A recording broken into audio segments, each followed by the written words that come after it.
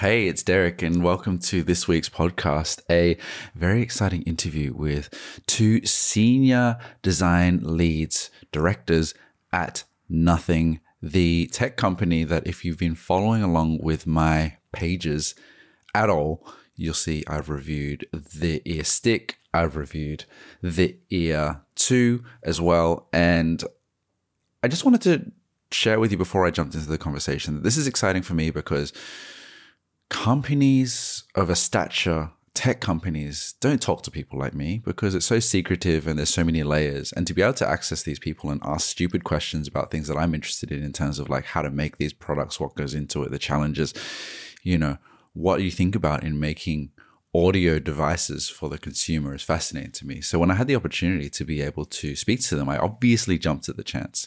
And I hope that you find it interesting because this isn't just like, if you're not into tech, it's not just something where you're like, okay, well, I don't know about these features and it doesn't really matter to me. It's more about the process of thinking about how to create a seamless, well-designed, original product in a market that we all kind of interact with every day and put into our ears and don't think much about.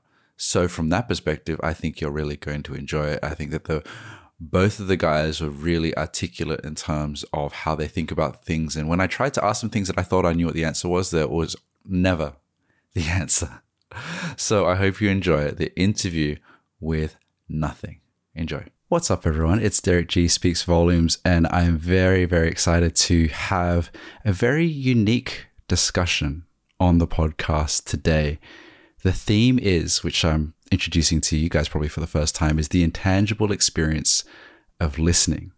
And I have two very, very important and impressive people in the, I guess, tech industry is the easiest way to describe it. Adam Bates and Tom Ridley from Nothing. Hello. Welcome to the podcast. Hey, Derek. Hey, Derek. Great to be here. Yeah, good to see you. Welcome along. I just want to say and introduce what we're doing today, if I may, which is, anyone has seen some of the content I've made. I've been working a little bit with Nothing, the brand that's been around since 2020, which has introduced to the world really exciting technology, including phones and earphones that have kind of made huge waves in the tech industry. And if anyone knows anything about me, I'm really excited by people doing things that are interesting and new. And Nothing is very much in the conversation of new and exciting things because I see a lot of content online, especially about you guys wanting to do things differently and making an impact in a different way. And what I find really special about this opportunity is that for myself and listeners like ourselves, we don't usually get to speak to people that make these types of products. It's usually very walled garden. It's like, here's the thing. It's like just created out of this ethereal nothing and enjoy. And you guys have been really open about the design process, about the thinking behind it, the ideals behind it. You're based out of London, and it's really cool at this stage of your business that you guys want to share as much as you do. And I jump at the opportunity to be able to speak to you guys because it's very rare. So again, thank you for joining us. And I'd just love to, first of all, have you guys introduce yourselves and what you do at Nothing, if you could. Sure. My name's Tom. I'm a designer. And I suppose today I look after the kind of interactions and experiences broadly in a kind of hardware sense. That's lots of button interactions, LEDs, famously the glyphs. I spend a lot of my time working on, and the sounds that accompany them as well. So that kind of interaction of sound and motion and light and interaction. And the way I got there was through product design, industrial design, and engineering. I met Adam when we worked at Dyson together, which obviously another massive tech company from this part of the world. And I guess Adam actually said to me, we've got all these products that do all these different things. They behave in different ways. You use them in different ways. there's different sort of interaction models. Some of them, be that presses or long presses or switches or catches or all of these different things. And also they respond in different ways, be that LEDs or screens or eventually sound as well. And I kind of joined Adam's team to begin to look after that. And then I suppose that journey has taken me through into digital UX UI. I spent a few years sort of getting my head into that and enjoyed that very much. And now here at Nothing, it feels like an amalgamation of all of those years of experience, as well as my own interest and experience in kind of music and audio production, which has been a big, quite separate but big part of my life. That at various moments when sound has become a part of my work, that's kind of entered the workplace in it a few times. But so yeah, it feels like a real combination of everything I've ever done, really. So it's a real pleasure to be here. Yeah, so I'm Adam. I'm the design director here at Nothing. So my job, really, there's a few parts to my job. One is to build a design team here in London. There wasn't one when I joined, so it's finding people like Tom and other members that we have, and figuring out how we can have a design department in London that fits between the Stockholm part with teenage engineering and the Shenzhen part, which is where the manufacture takes place for Nothing products. So really that was the first task, being the kind of first design employee for kind of industrial design in the UK, was building this team, finding a studio, and starting to build a culture. And my background, as Tom said, we met at Dyson. My background, I started working as what they called a design engineer. They called everyone a design engineer that joined. Yeah. And you did just that. You didn't see much separation between design and engineering. It was very much about solving the problems and making the prototypes yourself, doing the CAD, coming up with the ideas. It was a really great apprenticeship into how to develop products. And then the second part of my career there was actually building an in-house design team. So this is my second crack at building a team. At Dyson, we sort of found our way and kind of created this merge of different kind of designers and engineers and model makers, which really looked at the products as a whole. So not separating anything that was software based from anything that was physical, not separating audio from mechanical, really looking at the whole thing as a complete experience, including packaging, taking things out of the box, all of these things that are separate disciplines, quite rightly, but really trying to bring that together, because there is only one user that is buying this product and taking it out of the box. So we really want to, both at Dyson and here, really wanted to create an experience for that person that really feels thought through and feels that it all works, for the kind of the brand and the company and what you stand for. You really want every small detail to feel right. So that was a kind of discovery there, really. And I did some freelance and consulting work for a few years, but then met the guys at Teenage Engineering and found out about this opportunity, which was just very, very exciting to basically start fresh with a tech company. And the goal of the tech company being to bring some excitement back and not just follow some of the big guys and try to do something different and have a bit of fun. So that's it, really. So I spend my time working with Tom and other members of the team on physical design, digital design, audio, bit of engineering. So all of these things, trying to make products with the team in Stockholm and the team in Shenzhen. It must be a very exciting time to be in product design and in a company like this, because I think that the consumer is a lot more sophisticated these days as to what they want out of products how they want to experience them. Everyone is very used to, by and large, because companies like Apple elevated set the bar and the tone to a place where everyone expects the box to be presented really nicely. Everyone expects the thing to open a certain way, and that raises the bar, challenges everyone. And what's exciting when I first experienced my first Nothing product is that it felt new, it felt different, it felt exciting. And Tom mentioned the glyphs, and for people who don't know, in the phone 1 and phone 2, the back of the phone has these LED, I guess, strips or lights that, you know, that light up depending on different interactions.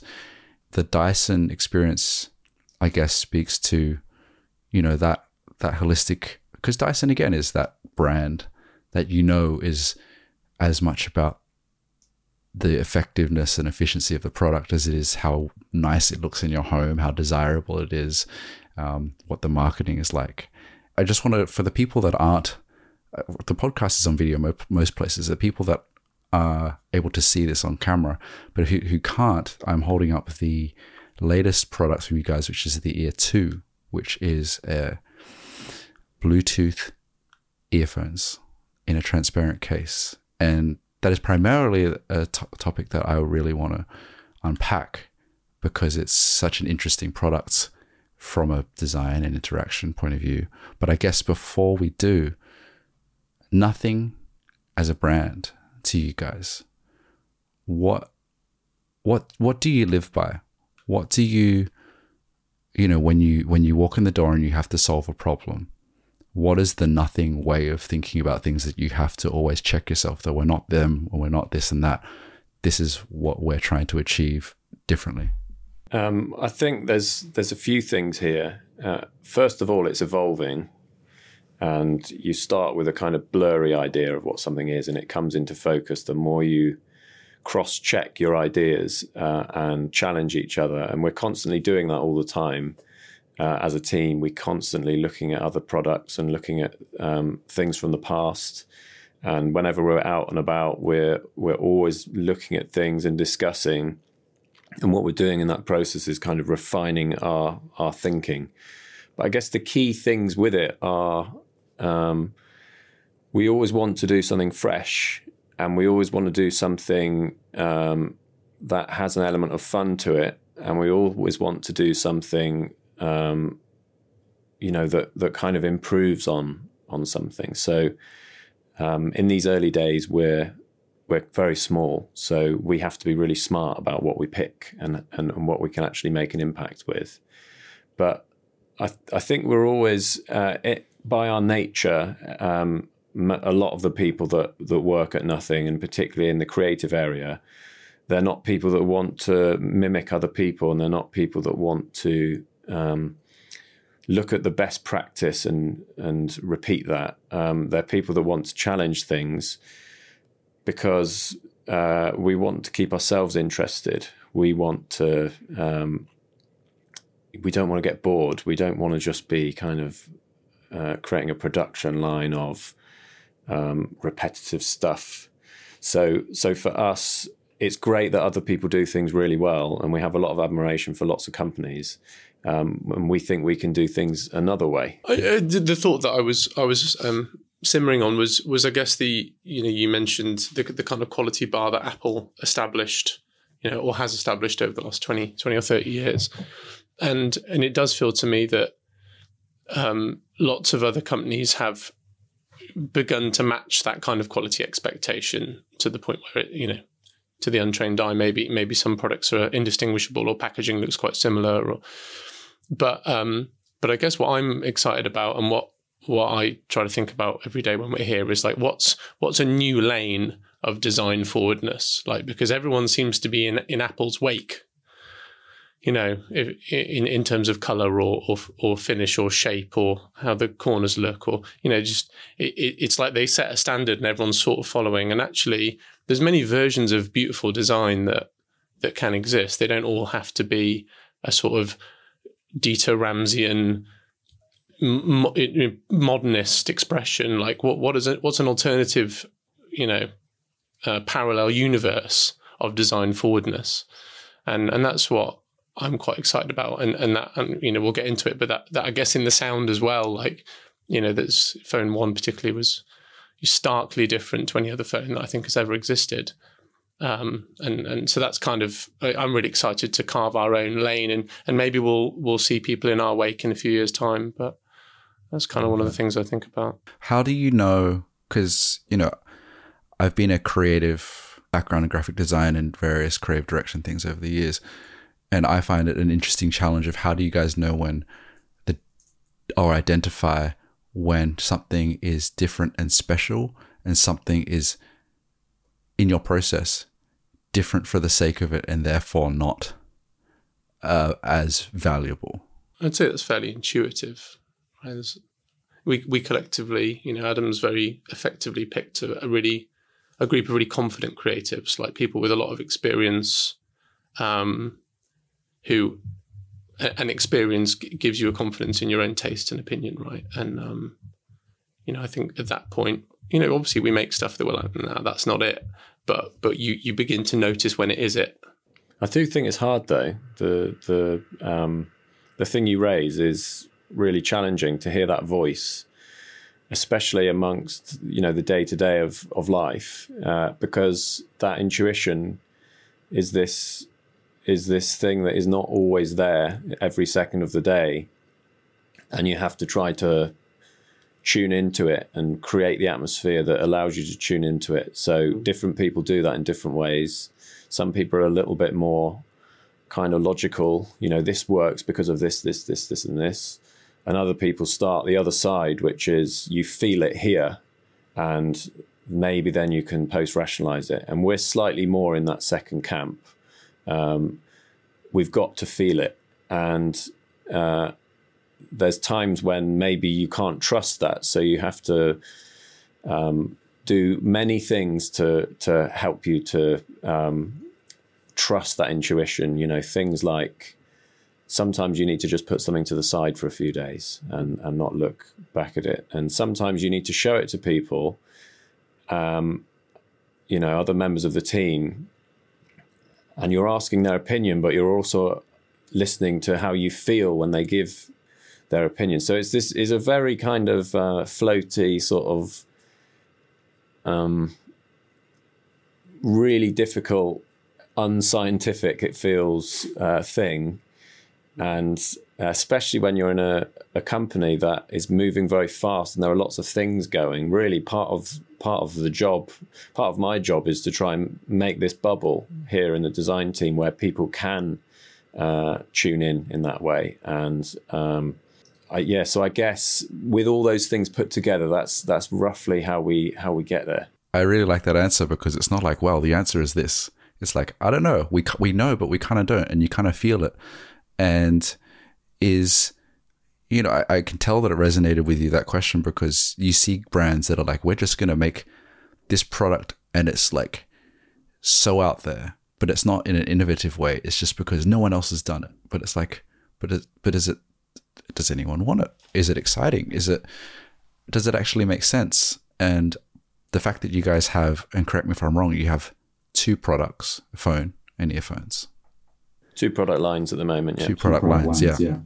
And you're not going out there with hundreds of different things and hundreds of different really confusing numbers and codes to kind of, you know, introduce the brand to you, which is part of that human experience that I guess you guys are very much in touch with. And to talk more about this Ear 2, which I think is, you know, the primary objective of like this intangible experience of listening is the things that you guys think about that we as consumers would not. So I guess the first question is, to you guys, what makes a good wireless earphone product? The fundamental thing, it's got to sound good, and it's got to kind of it's this product that you have. I mean, you know, I have mine in my pocket every day. I'm on a bike or a scooter, and then I'm on the train, and then I'm on the tube. Mm-hmm. You're walking around. It's with you this whole time. It's got to fit with you. So fundamentally, I think it's got to sound good, and it's got to kind of get out of the way so that you can listen to your music or listen to your podcasts or audiobooks or whatever you like to do, or make calls. But you only experience that sound quality if it fits in with your life. And so there are all these aspects of the steps that you have to take when you own a product like this. You've got to charge it, you've got to put it in and out of pockets or bags, you've got to get the earbuds out of the case, put them in, they've got to stay in, they've got to be comfortable, the battery needs to last long enough to fit your needs. If someone phones you, you need to be able to hear them clearly, they need to be able to hear you clear. There's kind of all these things that you have to step through when you're designing it. But maybe for me, the fundamentals are, it's got to sound good and it's got to fit in with your life. I'm interested in the fact that I've actually got an ear 2 here. I've got the new black variant that we've just released. I think it's the most intimate product. It's the only one that you put in your body a little bit. And it's one of the only ones that is sort of on your face as well, right? So we talk quite a lot about how the early days of Apple owning an iMac said something about you. It was a product that was for creatives, and it in some way expressed a disinterest in the status quo and a boldness to own something different and actually spend quite a lot of money on something different as well. So it was a confident thing to have. And I hope that Ear 2 is that as well right now. AirPods and all these other brands are so ubiquitous, it doesn't really mean much. So not only has it got to feel good to me, but it does express something outwards about me. Even like maybe we're not quite there yet, but I wonder if these headphones might come to define a style of music. Like, might it be picked up by a certain group of people that are in a community or share a certain taste? And I don't know, in the way that Beats, I guess, was a hip hop brand, because of who started it. So, those kinds of things are quite interesting, and that's not necessarily the case with other tech products. If you think of the portfolio of an Apple or a Samsung, but with headphones, are quite an expressive product. So, I loved what you were saying about that, the function of these things. It has to fit into your life, and earphones used to just be a speaker and a wire, and then it added a microphone, and now there's batteries, and you could lose it, and you might not be able to, connect it or pair it, and there's all these other considerations. What did you worry about when you launched this first product of how people were going to interact with it? Were there kind of tension points where gosh, my mum needs to get this, or I don't want people to misinterpret this the wrong way, and therefore it's going to not work at all and fall flat on its face? Did you have any experience like that? You always worry about that kind of thing. You always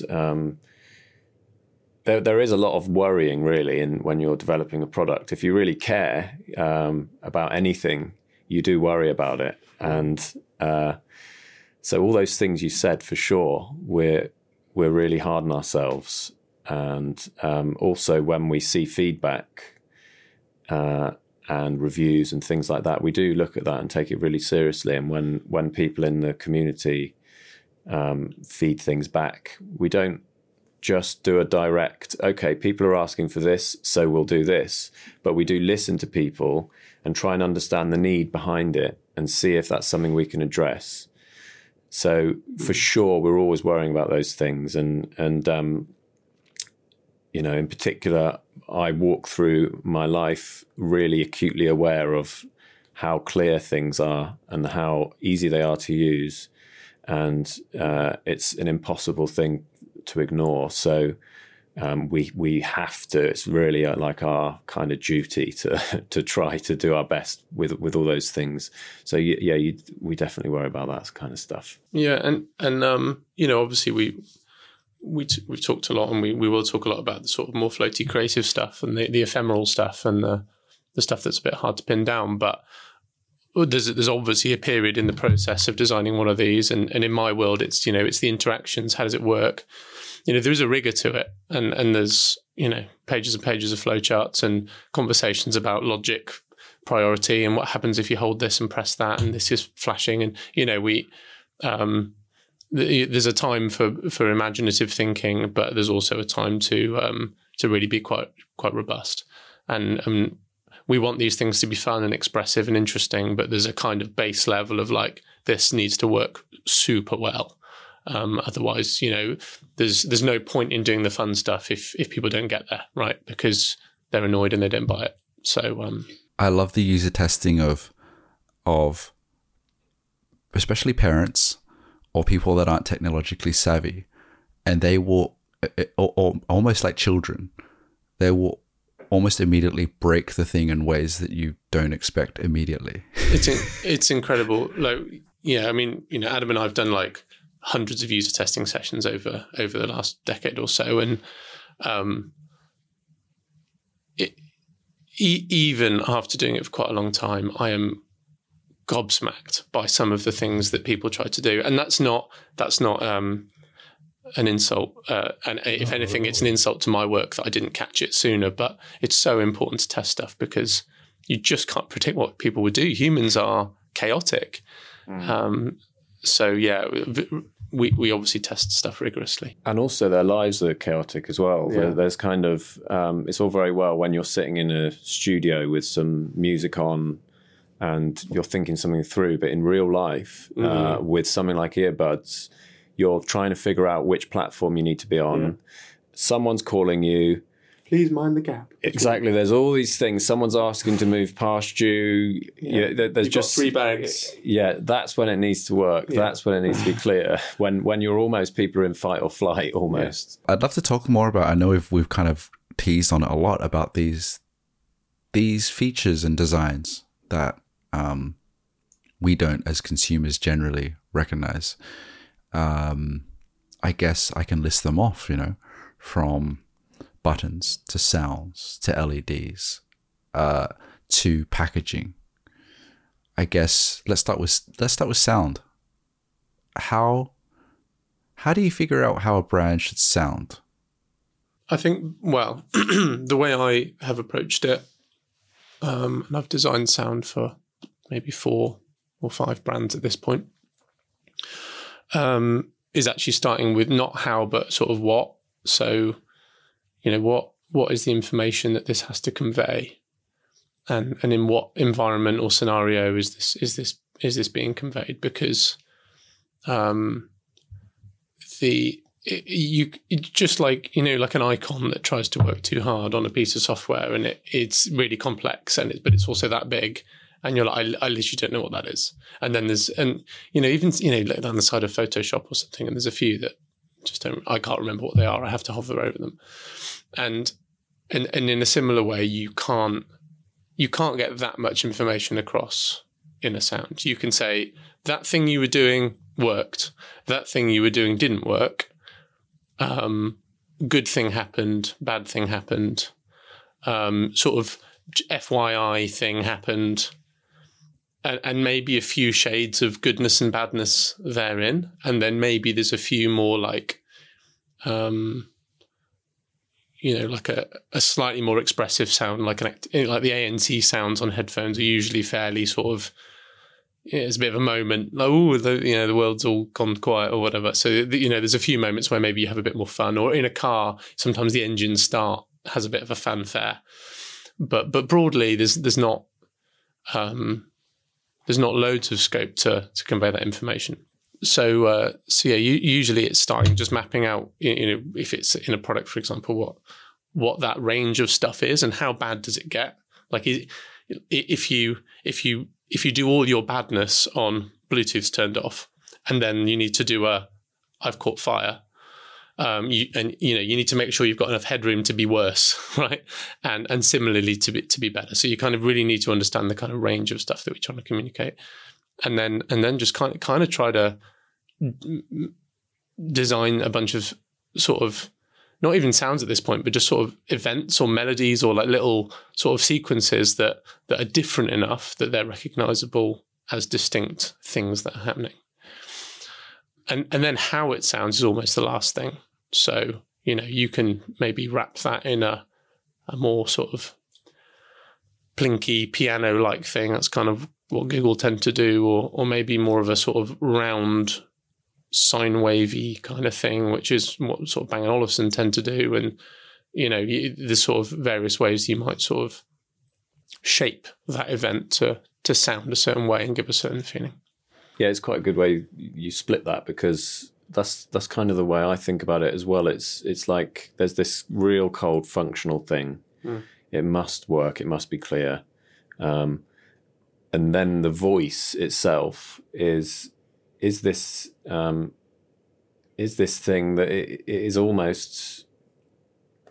I mean, it's almost like a pure creative exercise where you just start getting a sense of that could be us. And also you have to be aware of what other people are doing as well, because you need to know if you're encroaching on those different areas. And so there's this, you want it to express the same thing as everything else, the stuff we were talking about earlier. When you hear it, you want it to make that gut feeling take you to a similar place to when you see the product. But they are two layers. They are. And I guess in terms of, excuse me, in terms of what we've done on Ear 2 specifically, we don't want the sounds to get, I mean, this is a music product, right? There are products that aren't music products, for example, some of the stuff we did at Dyson, but this is a music product. So, there's other sound information happening, which has its own pitch and its own timbre and its own rhythm, and and as well as sort of environmental sound. Are you in a city? Are you in a quiet home? There's all kinds of stuff happening, and really, we just want to get out of the way. So when we do present an audio moment, we want it to sound like us. We want to be, oh yeah, that's nothing. They're telling me something. But then be humble. Like, just get out of the way. So these are all very short sounds. And actually the sort of brief that we established with the guys at Teenage Engineering was, what if it's like little insects in your ears, quite short and sharp and clicky and quite percussive. There's not really much like melodic tonal information in these. If you stretch them out, you probably could infer a pitch, but they're so short that you really can't. And I suppose, and then lastly, obviously that we celebrate engineering through these, our transparent industrial design. It's quite a technical looking product. You can, to some extent, see the guts of it, see the innards of it, and you can see the kind of details of it, the sort of minute shapes and gaps and, parts that make these things up. And so, that feels to us like quite sharp, precise, precision sounds. These aren't woolly, fluffy, pillowy products. These are quite precise and engineered products. So the sounds, to some extent, speak to that kind of aesthetic as well. And all of that together kind of is how we ended up where we did. It definitely resonates with me as someone who's used the product, that there's a crispness, there's a sharpness to it. I feel like in many ways, I've perhaps not just you guys, but a lot of companies recognize that there are certain human sounds that we know represent certain things, like ascending usually means up. There's often is the case with many brands. There's a kind of like slow downward, which usually means there's something with the battery these days. There's a thud that usually means oh, that's kind of what it means. Oh, something. Is that true? Do you feel like that as much as you think about this stuff, that almost like if you stub your toe, you know what sound it's going to make? That when you design sounds, that it's got to have that kind of intuition where people kind of hear it and go like, I think I know what it's trying to tell me. Yeah. And, a one that I've sort of, an example I've used before is like if you pick up the phone, at least in the UK, and I think Australia too, people go, hello. And actually, if you think of some of the sounds that you get on like a video call service, when you pick it up or someone else picks up, it's usually a no. And whether that's the sound designer doing that deliberately or intuitively, I don't know. But that's definitely an analog that comes up, right? And so I think, it's not, maybe it's not quite skeuomorphism. I guess skeuomorphism might be the literal representation of a sound, like the old AOL closing door when you log out. But it is riffing on some of those familiar kind of patterns that we have in the world, I think. And I think that it's good to be aware of that. It doesn't mean we always have to respect them, but knowing what they are and then either leaning into it or leaning away from it is a helpful thing to know. It makes sense. There's certain like rhythms that we're used to. Are you adverse to, at nothing, the human voice? I know that in the early era of Bluetooth, it told you everything. Power on, power off. There's this like ethereal, floating, usually female voice in your ear telling you everything that's got volume up, volume down. It has the industry evolved? Is it a company decision? How does it seems like the voice is is it the customer that's evolving that doesn't need that as much? I think it's perhaps more of a technical constraint in that the text to speech, so like the synthetic voices that obviously like your Google Assistant and Siri are pretty good now, but like unless you have a processor with internet access, text to speech stuff is usually pretty bad. Like it sounds kind of robotic, and there's, I think some sort of early car systems would say who's calling and it would be like a kind of weird robot thing. So they just don't sound very good. The alternative is to, of course, just record voice audio, but then we have languages to contend with, and we sell our products in more and more countries every time we release a product. So it's kind of pretty quickly becomes quite unfeasible to support multiple languages. And actually not only kind of memory constraints, but either you need to know where that product is going, like where is that box going to, so I can set the language in the factory, but then that can't be sold in another territory, or users then need to have an additional step to select which territory they're in, which some products do, and it can be fine, but then you probably need a screen, and then you probably need a bunch more buttons. So it's a problem that cascades quite quickly. So I'd also argue that like if it really needs that, maybe the product's trying to do too much. Like that's not going to be universally true, but like it's probably quite a helpful constraint to par back the ambitions of control and feedback, because like we've talked about, like if you're in a chaotic real world environment, you don't need your headphones telling you that transparency mode is on. Like I just need to not get hit by a car, so can you just do it, please? So maybe it's part of that as well. I would definitely say though, I wouldn't rule it out, because there's certain things that you were talking through there, certain examples that I was getting a little bit excited about, because partly, I guess even in the question, it's, everyone's kind of phased it out now. Everyone's decided. So as soon as you hear that, you start thinking, well, okay, so does that mean there's a bit of space then to have some fun? I also got a little bit nostalgic about those car sounds that you're talking about, where it's kind of bad. This machine is talking to you. There's something in that that's interesting. So I guess it's quite nostalgic. Yeah, I guess these are sort of the little things sometimes that we hang on to a little bit and think, well, should we just try some stuff? But I think it's the way you do it. Sometimes if you're doing it from a purely rational perspective, it's probably not the way to go. But if you can get something fresh out of it, I guess it's the same with the glyphs on the phone. If you were doing, if you were just thinking what is a purely functional glyph system, you'd probably just have, 10 LEDs lined up, labeled, and each one's telling you a different thing. Yeah. And for us, that wasn't exciting, because there's more to it than that. We're trying to create something new, and we're trying to get away from the standard thought pattern with it. So there's kind of things there that, depending on how you look at it, might be interesting. So I suppose in that way, you almost wouldn't rule anything out.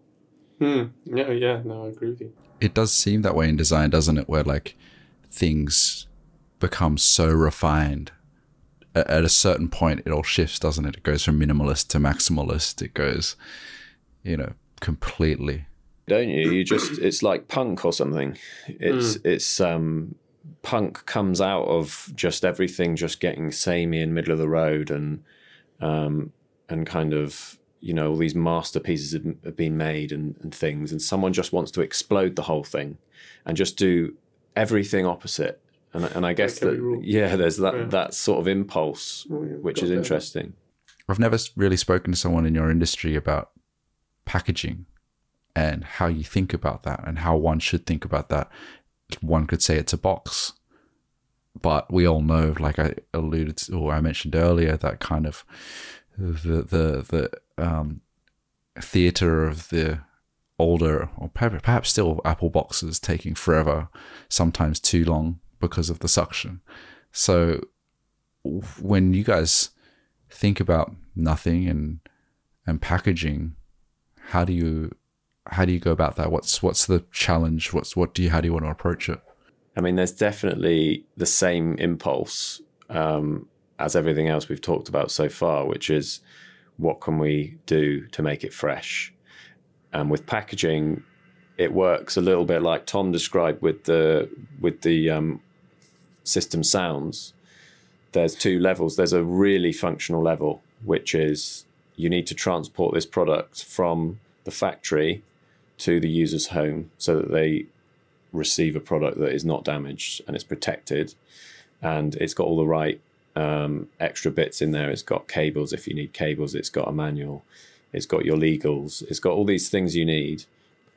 And then there's other things like in the production process and the supply chain process, sometimes you need to do quality checks at different phases. So you need to design all these things in so that it can be in a warehouse somewhere, and then you unbox a few to do checks. Mm-hmm.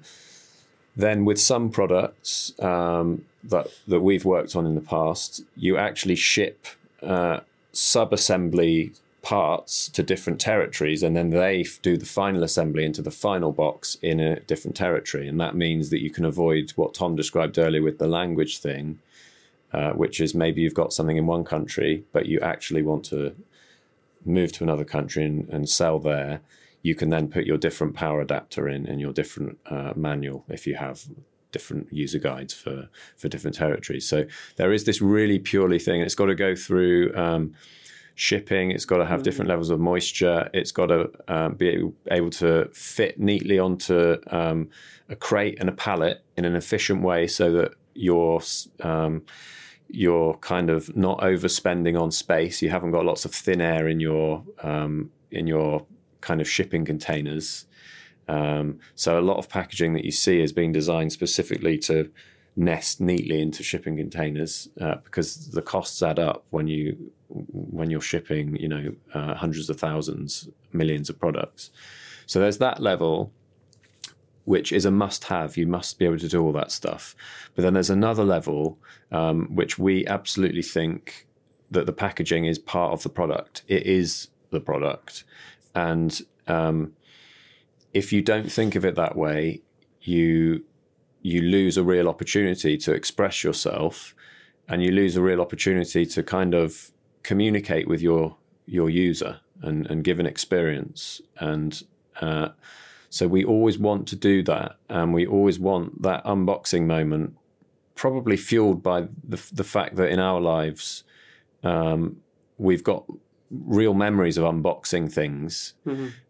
And I think for some people that could sound like a materialistic thing, but I really don't think it is. I don't think it was about kind of it was about this kind of experience and this exciting thing that you're unboxing, whether it's a musical instrument or a camera or the first iPhone that you had, or it's just this like real magical moment where the opportunity is in front of you, and that's really what we want to kind of capture. So with all our products so far, we've got this kind of box fresh thing where you kind of peel away this tear strip, and it's forever changed, and only you have that experience. And almost the fantasy is that when you do that, you hear this kind of like this kind of vacuum of air coming out, so you really know, like some food or something, that it's really fresh and it's straight from the factory. So lots of thought around that. Like smartphones, there's this almost irresistible pressure to do what everyone else does because it makes so much sense in a rational way. It just makes sense. This is the cheapest way to protect your product in a neat way. It's industry standard. You're silly not to do this. And I guess that's what we are trying to challenge as well. We're kind of trying to challenge the sensible thing to do, because even if it is the sensible thing to do, maybe that doesn't mean it's always the right thing to do. So all of those things around packaging, we're very we about. We do have to round out the episode, and I guess with the work that you guys do, there's a long lead time, and I'm sure you're working on Phone 3, Ear 3, all those sort of things. But without giving too much away, far in the future, what do you hope to achieve? Is it, are you looking towards, more seamless interaction, or are you looking towards something where products don't have as much of a physical presence and things so small that they don't even impact you at all? What is the dream for both of you that you would love to kind of experiment with or see happen? I mean, we talk about this just all the time. We can't stop talking about it.